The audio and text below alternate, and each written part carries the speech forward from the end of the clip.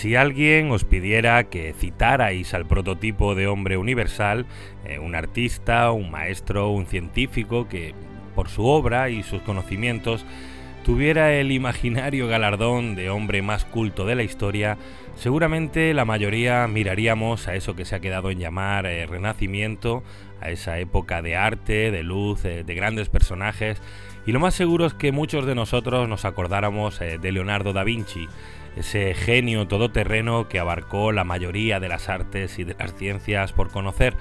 Alguno quizás se acordaría de Miguel Ángel, otro maestro que dominó casi cualquier cosa que se propuso, ya fuera en arquitectura, en pintura, en escultura. En fin, lo cierto es que casi todos miraríamos hacia Italia en busca de ese hombre universal, ese prototipo del hombre del Renacimiento, conocedor de múltiples disciplinas. Sin embargo, existe un personaje mucho más oculto, mucho más desconocido, que por la amplitud de su obra y por la diversidad de los temas que abarcó, podríamos considerarlo perfectamente como un erudito a la altura del mismísimo Leonardo da Vinci. Se trata del filósofo y estudioso alemán Athanasius Kircher, un personaje delicioso que ya ha visitado la aldea irreductible en varias ocasiones, un sabio con todas las letras y todo el significado de la palabra sabio, al que ya en el blog le hemos dedicado algún que otro artículo, pero que no obstante es un personaje realmente desconocido, a pesar de ser uno de los hombres más completos e interesantes que ha dado la historia. Sus trabajos, sus obras lo abarcan casi todo: astronomía, geología, música, ingeniería, idiomas, filosofía, egiptología, en fin, casi no había una materia en la que Athanasius Kircher no fuera un genio. Un intelecto casi sobrenatural que, si no lo conocéis, hoy, en este capítulo del podcast Irreductible, os va a sorprender muy gratamente.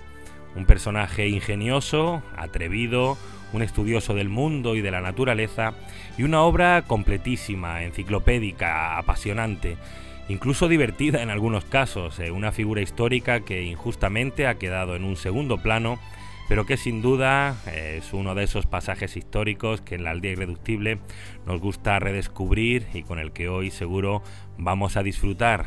Athanasius Kircher, el hombre que lo sabía todo.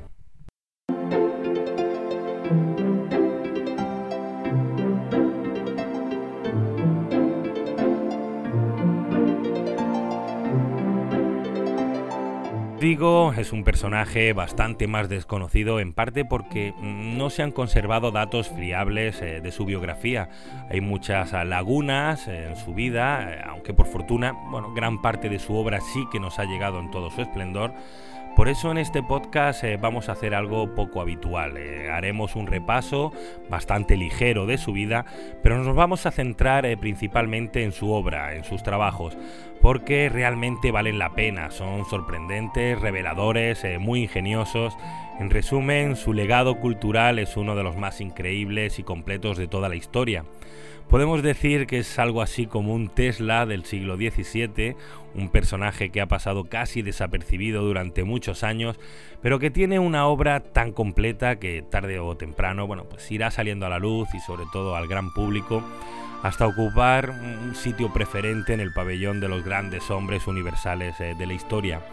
Y para empezar diremos que su nombre fue Athanasio Kircher. En algunos sitios he leído Kirchner o Kircher, no es correcto, su apellido era Kircher y nació en el pequeño pueblo de Gießen, en la provincia de Hesse-Nassau, en Sajonia-Weimar, Alemania. Sin embargo, aunque el lugar está bastante localizado, los historiadores no se ponen de acuerdo a la hora de datar el año de su nacimiento. Para algunos, Kircher nació en 1601 y para otros en 1602. Yo personalmente, y teniendo en cuenta las fuentes que he ido revisando durante este tiempo, me voy a inclinar por el año 1601, a pesar de lo que dice la Wikipedia, aunque como siempre os advierto que es una opinión personal y que oficialmente existen bastantes dudas sobre el año exacto. Lo que sí está bastante claro es que nació un 2 de mayo, festividad de San Atanasio, un obispo de Alejandría que se pasó media vida luchando contra el paganismo, y parece ser que a sus padres, Johannes Kircher y Anna Gansek, les pareció buena idea ponerle el nombre de aquella efeméride a su recién nacido. Atanasio fue el más pequeño de 8 hermanos Y aquí volvemos a encontrarnos con alguna discusión sobre si eran 6 varones y 2 niñas o si eran 4 y 4. Bueno, lo principal es que nació en una familia algo numerosa y que sus padres cuidaron de darle una buena educación. Su padre, Johannes Kircher, era doctor en teología y aunque nunca llegó a ordenarse sacerdote, sí es cierto que les dio a todos sus hijos una educación religiosa bastante completa con los jesuitas.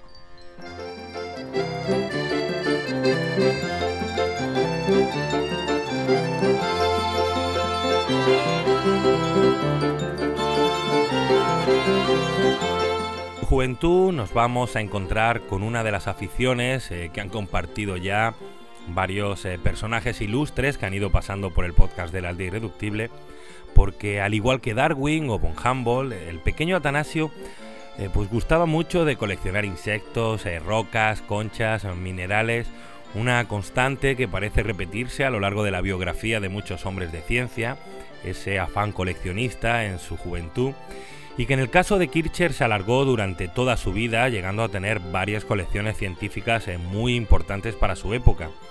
Pero volvemos a su padre, a Johannes Kircher, ya que sus ideas influyeron decisivamente en la vida de nuestro protagonista de hoy.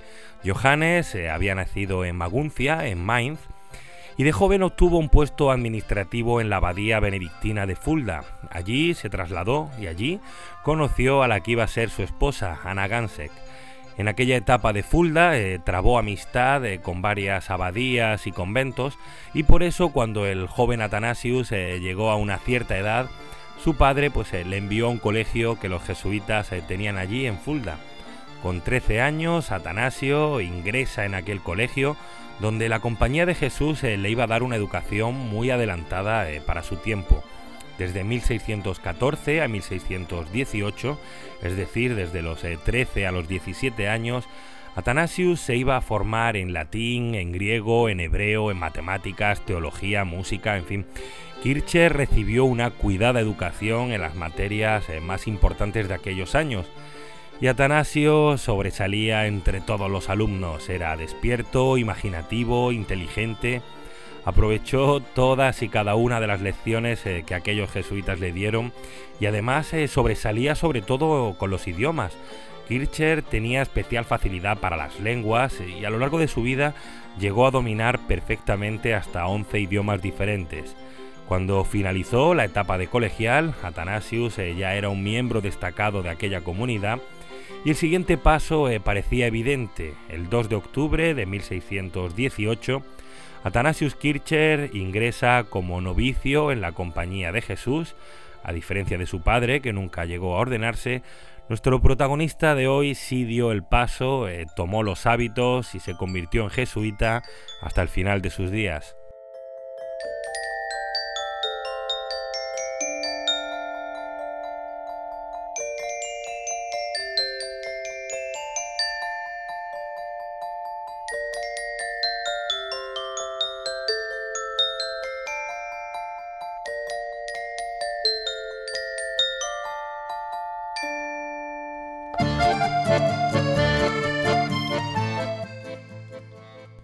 De 2 años en Fulda, en 1620, se traslada a la ciudad de Paderborn, donde continúa con su formación y realiza estudios en humanidades clásicas, en filosofía escolástica, en ciencias naturales, en matemáticas. Una vez terminados sus estudios de humanidades, Kircher pasó a la etapa que en los jesuitas tenía el nombre de magisterio, y en la que el joven estudiante pasaba a ser temporalmente profesor en alguno de los colegios para niños que tenía la compañía. Así, en 1623 y en esa etapa de magisterio, Kircher es destinado al colegio de Coblenza, donde comienza a impartir clases de griego a los más jóvenes. En el curso siguiente, en 1624, Athanasius es enviado a otro colegio, en este caso al de Heiligenstadt, en Sajonia, para impartir clases de física en el laboratorio de aquel colegio. Y aquello fue toda una suerte para el novicio Kircher porque se encontró con uno de los laboratorios más avanzados de la época. Allí, en la breve estancia de 1 año y algunos meses que pasó entre aquellos aparatos científicos revolucionarios, Kircher aprendió, experimentó, innovó. En resumen, podemos decir que el tiempo que estuvo allí, de 1624 a 1625, fueron unos años muy provechosos para el joven. En aquel 1625, Kircher terminaba su etapa de magisterio y se disponía a iniciar sus estudios superiores en teología.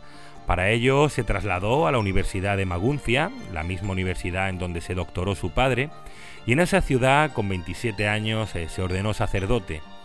Pero su afán por conocerlo todo ya era imparable. En esta época compaginaba sus estudios en humanidades con otras muchas materias como planimetría, agricultura, geografía. Por ejemplo, aquí en 1628 podemos destacar que Kircher se inició en el novedoso arte de utilizar el telescopio para sus observaciones astronómicas, un invento que databa tan solo de unas décadas atrás y del que, como ya sabemos, Galileo estaba haciendo un buen uso. Y Kircher era brillante, era un todoterreno, un joven instruido, polifacético, que se desenvolvía con ingenio en cualquier materia. Por eso, ese mismo año, en 1628, lo nombran profesor de la Universidad de Wurzburgo y allí comienza a enseñar filosofía, matemáticas, idiomas como el hebreo o el siriaco. El siriaco es el nombre con el que se conocía por aquella época el arameo. Y en este año es cuando comienza también su interés por la interpretación de los jeroglíficos egipcios. Kircher era ya un experto en muchos idiomas y la cultura egipcia era demasiado atrayente y misteriosa como para no sentirse tentado a intentar descubrirla.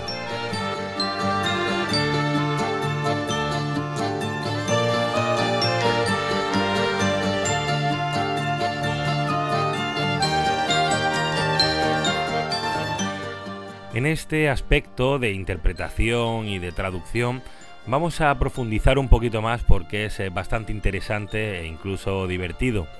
Recordemos que aún faltan algunos siglos para que Champollion y su piedra Rosetta revelen el secreto de los jeroglíficos egipcios y que en esta época el extraño idioma de aquellas piedras aún era todo un misterio. Kircher pasó muchos años estudiando los jeroglíficos y llegó a descifrar muchos de ellos. Su fama de intérprete de estos extraños símbolos se fue extendiendo y ya era considerado el mayor experto de esta materia en todo el mundo. Sobre todo porque había traducido una gran cantidad de textos anteriormente y en multitud de idiomas y hasta ahora había acertado siempre. Además, había escrito varios libros sobre estos extraños idiomas, libros como el Obeliski Aegyptiaci, el Poligrafía o el Interpretatio Hieroglífica. Y no solo eso, también se dedicó con entusiasmo al estudio de idiomas como el chino, del que también escribió varios tratados. Así que fue el propio Papa quien requirió de sus servicios para descifrar algunos de los jeroglíficos que traían de cabeza a los expertos vaticanos. Kircher, en audiencia papal, logró descifrar lo que decían aquellos símbolos y el Papa y toda la curia que le acompañaba quedaron encantados con la sapiencia del alemán. Ya por aquel entonces se fue extendiendo el apodo por el que le conocían sus contemporáneos, que era Kircher, el hombre que lo sabía todo. Aunque hay que decir, lamentablemente, que el paso de los años y con el descubrimiento de la piedra clave para descifrar el antiguo idioma egipcio, con Champollion y con Rosetta, demostraron que Kircher no había acertado nada de sus traducciones. Nada de lo que tradujo Kircher de los jeroglíficos se correspondía en realidad con lo que decían aquellas piedras. Sin embargo, en algo sí que acertó plenamente Kircher, y es que para realizar sus traducciones, el alemán afirmaba que el idioma copto, un idioma que sí dominaba a la perfección, era de una gran importancia. En este caso sí que acertó, aunque sus traducciones no fueran por buen camino.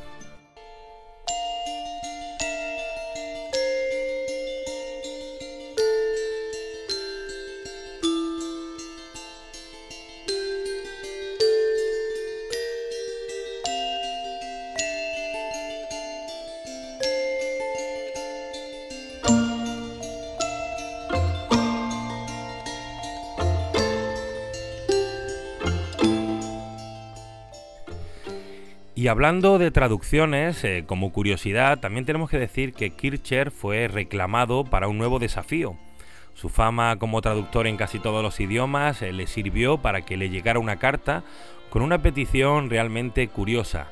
Kircher fue uno de los primeros en intentar descifrar el famoso manuscrito Voynich. Un tal Georgius Barcius, uno de los primeros propietarios de ese manuscrito, se puso en contacto con el alemán y le pidió que estudiara aquel texto y que tratara de encontrarle una solución.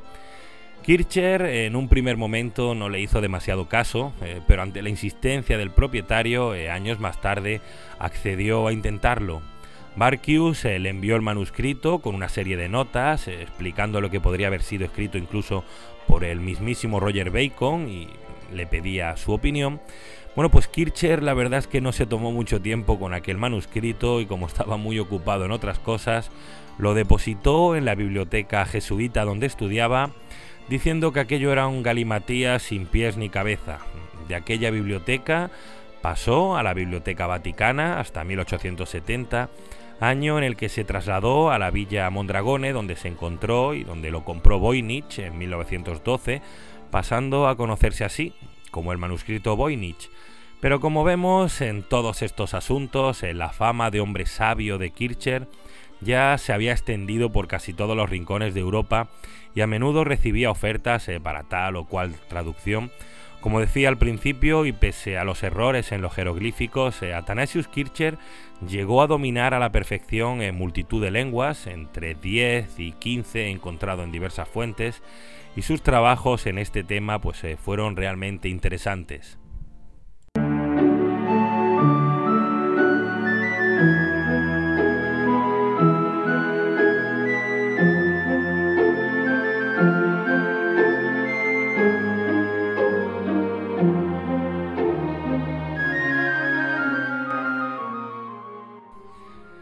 Y retomamos un poco más la biografía de nuestro protagonista de hoy, recordando que lo hemos dejado como profesor en la Universidad de Wurzburgo. Allí seguiría impartiendo clases hasta el año 1631. En esa fecha, un acontecimiento ajeno a su voluntad iba a obligarle a cambiar de nuevo su residencia. Eran tiempos convulsos en toda Europa, sobre todo en Alemania. Y en ese año 1631, la guerra de los 30 años, una guerra que iba desde 1618 hasta 1648, pues bien, las luchas entre la Reforma y la Contrarreforma se encontraban en todo su apogeo y las tropas de Gustavo Adolfo avanzaban hacia Wurzburgo. Kircher toma una decisión y junto con otros jesuitas toman rumbo hacia posiciones más tranquilas. Concretamente se traslada a Avignon, ciudad francesa en la que su orden también tenía un colegio en el que seguir con sus tareas científicas. Hay que tener en cuenta que en aquellos años peligrosos, Avignon era territorio pontificio y aquello daba algo de seguridad y tranquilidad al bono de Kircher, que en el colegio de los jesuitas de aquella ciudad pudo continuar con su actividad docente, siguió dando clases y además tenía tiempo para otras materias. Por ejemplo, y seguimos citando partes de la inmensa obra de Kircher, construyó un planetario en el colegio con el que realizaba experimentos dirigiendo la luz del sol y de la luna hacia la torre de la Motte de aquel colegio, mediante ingeniosas combinaciones de espejos. De todos estos estudios y de estos experimentos, finalmente resultó un libro sobre las observaciones astronómicas por medio de la reflexión de la luz, y otro tratado además sobre una disciplina curiosa, la catóptrica, la parte de la óptica que trata los procesos de reflexión de la luz. Aquí también encuadramos la anécdota que ya vimos en la aldea irreductible sobre los espejos ustorios de Arquímedes y de cómo el sabio griego los utilizó para quemar los barcos romanos en la defensa de Siracusa en el año 413 a.C. En Avignon pasó otros 2 años hasta que en 1633 el emperador Fernando II, un admirador de la sabiduría de Kircher, le propone ser nombrado profesor de matemáticas en Viena, un cargo de importancia que nuestro protagonista aceptó, pero nunca pudo ejercer. La casualidad y una serie de increíbles coincidencias hicieron que Kircher jamás llegara a Viena. En su lugar, Atanasio terminó en Roma, lugar en el que fijaría su residencia fija hasta el momento de su muerte en 1680.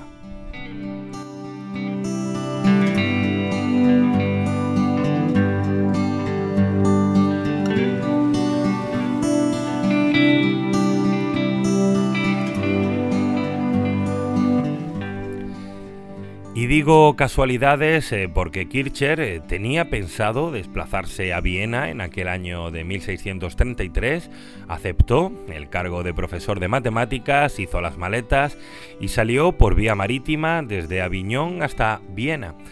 Pero en aquel trayecto sufrió ni más ni menos que 3 naufragios que le fueron desviando de su ruta original y casi sin proponérselo terminó dando con sus pies en Roma.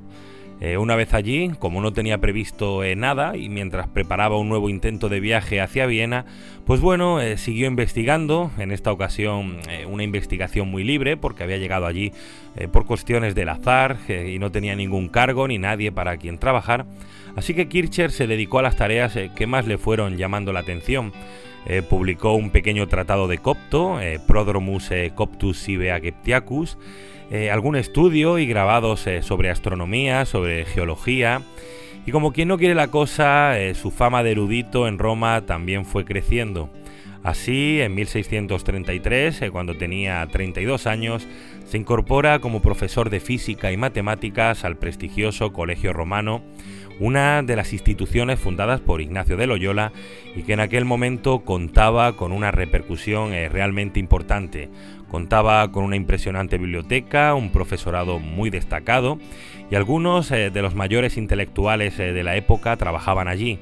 Hay que recordar que de ese colegio romano surgieron gran parte de las reformas teológicas iniciadas tras el Concilio de Trento. También es cierto que hay que situarnos en el contexto histórico y saber que en aquel entorno religioso las teorías que más predominaban eran las tesis tolemaicas y aristotélicas, con la Tierra como centro del universo, mientras que fuera pues se estaban dando luchas intelectuales realmente importantes como las de Galileo y las teorías copernicanas. Pero Kircher no entró demasiado en estos tumultos, por el contrario, su actividad se dirigió a otro tema realmente apasionante como era la geología, el vulcanismo, otra materia de la que Kircher fue el mayor experto en su tiempo. Su obra más destacada fue Mundus Subterraneus, un impresionante tratado del inframundo geológico, magnético y magmático que le llevaría casi 30 años hasta su completa publicación en 1665.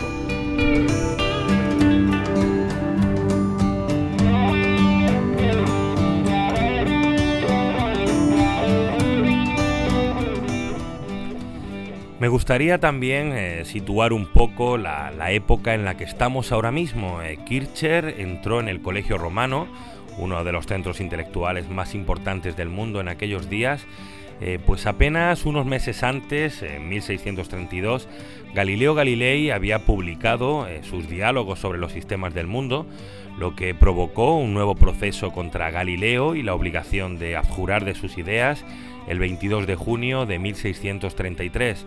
Precisamente ese mismo año, 1633, Kircher se incorpora al Colegio Romano, en donde también se encontraba Belarmino, el principal ponente contra Galileo. Como vemos, la situación estaba bastante movida y por eso fue un acierto que Kircher no entrara por el momento en cuestiones astronómicas y se centrara más en cuestiones geológicas que al parecer eran menos peligrosas teológicamente hablando. Y la geología fue uno de los temas que más apasionaron a Athanasius Kircher. Ese interés por las ciencias de la Tierra le hicieron incluso descender al interior de algunos volcanes, de los cráteres del Etna, del Vesubio o del Stromboli, pues para estudiarlos. Un descenso que, bueno, entrañaba algún peligro, puesto que el Etna le dio incluso algún susto con un conato de erupción, pero aquello, lejos de asustarle, le impresionó, le empujó aún más si cabe en su afán de saber cómo funcionaban. Así pues, su Mundus Subterraneus es considerado como el primer tratado científico sobre geología y en él exponía sus teorías. Evidentemente hay que comprender en qué época nos encontramos y que la gran mayoría de aquellas afirmaciones, bueno, hoy no tienen mucha validez. Sin embargo, las ideas de Kircher fueron revolucionarias en aquellos años y todo un avance en la forma de pensar y de conocer la naturaleza. Por ejemplo, Kircher creía que la Tierra tenía unos 5.600 años y que en su interior se había ido desarrollando toda una serie de canales, de válvulas, de cámaras de fuego que se conectaban con los volcanes, y así pues las erupciones volcánicas eran una forma de mantener el equilibrio térmico de la Tierra. Si tenéis ocasión, os recomiendo echarle un vistazo a este tratado de geología, Mundus Subterraneus, porque es realmente interesante. Solo los grabados, los gráficos, los dibujos con los que Kircher acompañó sus estudios ya valen mucho la pena.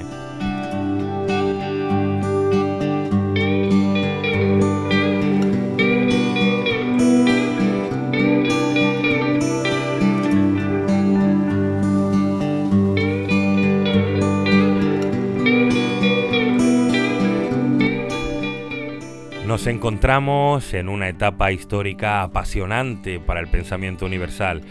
Cuando Kircher llegó al Colegio Romano, se estaban dando algunas de las revoluciones científicas y filosóficas más apasionantes de toda la historia. A pesar de lo que se pueda pensar y de la presencia de personajes como Belarmino en aquel Colegio Romano, Belarmino, que fue uno de los principales partícipes en el proceso contra Galileo y que además ya se había encargado de enviar a la hoguera por hereje a Giordano Bruno unos años antes. Bueno, pues al contrario de lo que pueda parecer, en aquel colegio romano se unían algunas de las mentes más importantes de la época y sus opiniones eran respetadas y valoradas, ya que allí se dieron cita a algunos de los científicos más eminentes del momento. En los 47 años que Kircher estuvo en el Colegio Romano, coincidió con más de 50 profesores de física, ciencias de la naturaleza, con 23 profesores de matemáticas, geometría y astronomía, o con 48 profesores de filosofía y teología. Y al igual que en el Renacimiento, en los siglos XV y XVI, pues fueron siglos revolucionarios para el arte, la arquitectura, la pintura, la escultura, pues con genios de la talla de Miguel Ángel, Donatello, Rafael. En esta época la historia daba un paso más y nos encontramos en una época revolucionaria para el pensamiento, para las ideas sobre el mundo y sobre todo para la ciencia. Es en esta época de Kircher, en la etapa del alemán en Roma, pues la ciencia moderna comienza a dar sus primeros pasos. Es la época de la Revolución Copernicana, de Galileo, que en 1638 publica en Holanda los discursos sobre las dos nuevas ciencias, de Descartes, que en 1637 escribe el discurso del método. En 1661 Boyle formula la ley de los gases. En 1662 se funda la Royal Society de Londres. Y Kircher participó activamente con su inmensa obra en toda esta revolución científica.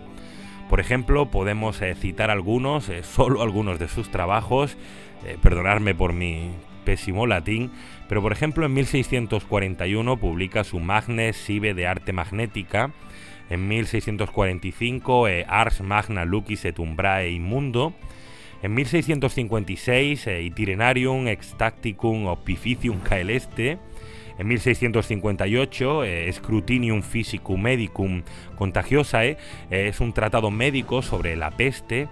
En 1665 publicó su famoso Mundus Subterraneus, del que ya hemos hablado. En total, la obra impresa de Kircher abarca unas 44 obras sobre multitud de temas, aparte de manuscritos, grabados y una amplísima correspondencia con muchos de los científicos más importantes de su época.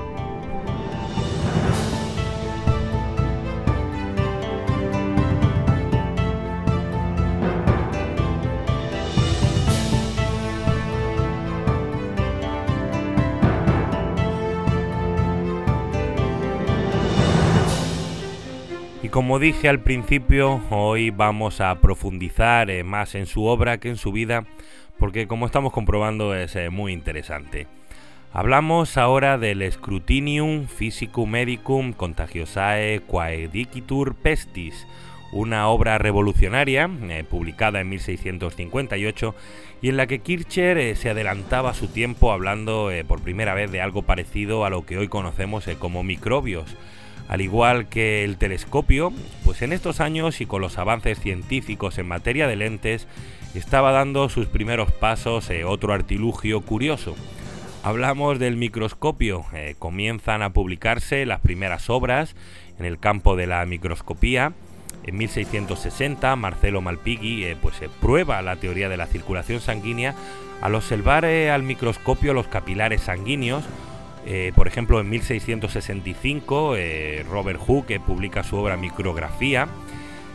Kircher también es uno de estos primeros pioneros en apuntarse a esta nueva tecnología. En su Tratado de la Peste, Kircher llega a conclusiones revolucionarias. Propone que la peste bubónica está causada por un microorganismo infeccioso y no solo eso, además sugiere medidas eficaces para su prevención, como el aislamiento, el uso de mascarillas o como quemar ropas usadas. Unas ideas que en parte comenzaron a sentar las bases de la medicina moderna.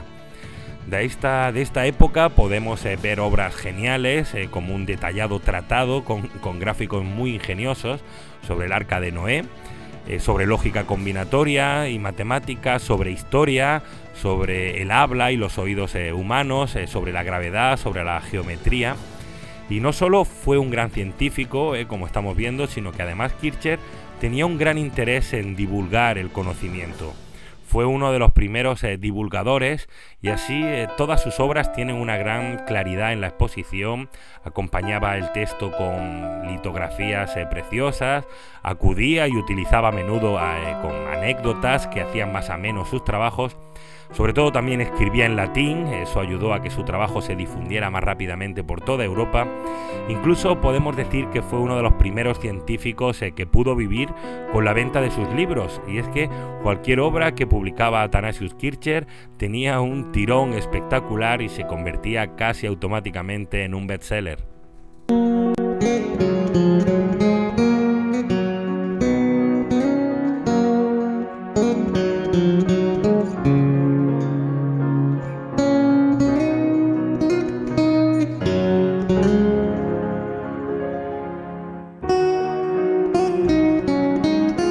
Y publicó obras deliciosas, divertidas, ingeniosas, como su Turris Babel Sive Arqueontología, en 1679, y en la que llevó a cabo una minuciosa investigación científica para ver si era posible construir una torre, la Torre de Babel, que efectivamente pudiera llegar a la Luna como indica el Génesis. Recordemos que el rey Nimrod comenzó a construir una inmensa torre con el propósito de llegar al cuerpo celeste más cercano a la Tierra, la Luna, y así poder ver todo el cielo. Kircher, sin embargo, descartó esta posibilidad y lo hizo científicamente. Calculó que esa hipotética torre debería medir 178.672 millas y debería estar compuesta de 3 millones de toneladas de materia. De esta manera, esta desproporción en la distribución de la masa de la Tierra hubiera alterado el balance del planeta y lo hubiera movido de su posición en el universo, resultando así una catástrofe en el orden natural de las cosas. Como vemos, es todo un personaje este Athanasius Kircher. Además, estáis comprobando durante estos capítulos, durante estos podcasts, que mi intención, la intención de estos archivos de historia y de ciencia, no es dar un exhaustivo repaso a modo de enciclopedia a los personajes o a los pasajes históricos. Tan solo es un intento de abrir un poco el apetito, de pellizcar vuestra curiosidad, para que luego por vuestra cuenta ampliéis si os apetece y si os interesan estos temas. Por eso os recomiendo que le echéis un vistazo a las obras de Athanasius Kircher, buscar algo por internet, en alguna biblioteca, porque merecen la pena y vais a pasar un rato muy agradable. Y no solo con las obras, porque Kircher no solo se dedicó a escribir, además, como hemos visto, tenía un afán de divulgación que le llevó a montar en Roma un gran museo, un museo que más tarde se conocería como el Museum Kircherium, y allí nuestro protagonista empezó a coleccionar objetos curiosos, primero en su propio cuarto en Roma. Aquel cuarto se le quedó pequeño debido a la inmensa cantidad de objetos que iba coleccionando, así que el rector le tuvo que dar una estancia mayor. Aún así, aquello seguía siendo pequeño y ese fue el germen del Museo de las Cosas Curiosas y Valiosas de Kircher. Desde 1615 hasta 1773 albergó una increíble colección de curiosidades, rarezas naturales, arqueología, instrumentos científicos, roca, minerales, animales. Sin embargo, en aquel año de 1773, pues se suprimió la Compañía de Jesús, que era la encargada de mantenerlo y organizarlo, y aquella colección de objetos curiosos se fueron desperdigando e incluso perdiendo con el paso del tiempo. Actualmente muchos de aquellos objetos están dispersos por varios museos de todo el mundo, aunque se pueden encontrar una buena parte de ellos en el Museo Paleoetnográfico del Museo de Roma, en los fondos del Museo del Castillo de San Angelo o en el propio Vaticano.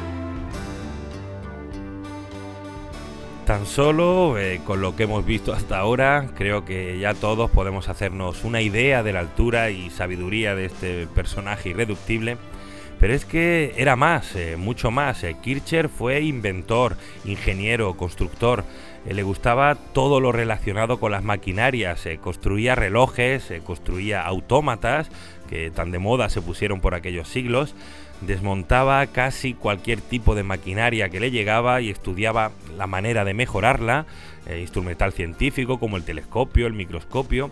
Kircher era todo un manitas y su ingenio parecía no tener fin. Por ejemplo, podemos considerar a Kircher como el inventor de la linterna mágica, mejorando la cámara oscura que se desarrolló anteriormente, y adelantándose a los hermanos Lumière, Kircher diseñó un sistema de proyección a través de colores, una caja metálica que hacía las veces de proyector de diapositivas, y actualmente se la considera como la antecesora del cinematógrafo. Además, se construyó, por ejemplo, un megáfono por el cual se transportaba y amplificaba el sonido de una habitación a otra. También lo intentó con el Perpetuum mobile, aunque evidentemente tuvo poco éxito, pero fue curioso cómo aplicó el magnetismo a un artilugio con la intención de que se moviera eternamente. Ingeniería, medicina, geología, astronomía, filología, idiomas, no había nada fuera del alcance de Athanasius Kircher, que también aplicó su ingenio a la acústica y a la música. Por ejemplo, fue precursor de lo que hoy llamamos terapia musical. Por ejemplo, en su tratado Magnes sive de arte magnética, pues analiza y propone aires y compases musicales contra la tristeza, contra el mal humor, o incluso contra la picadura de las tarántulas, no sé cómo lo haría. Además, ideó un arpa de 16 cuerdas que instalaba en las puertas o ventanas de una habitación, y con la intervención de las corrientes de aire, pues sonaba sola y ofrecía melodías tranquilizadoras.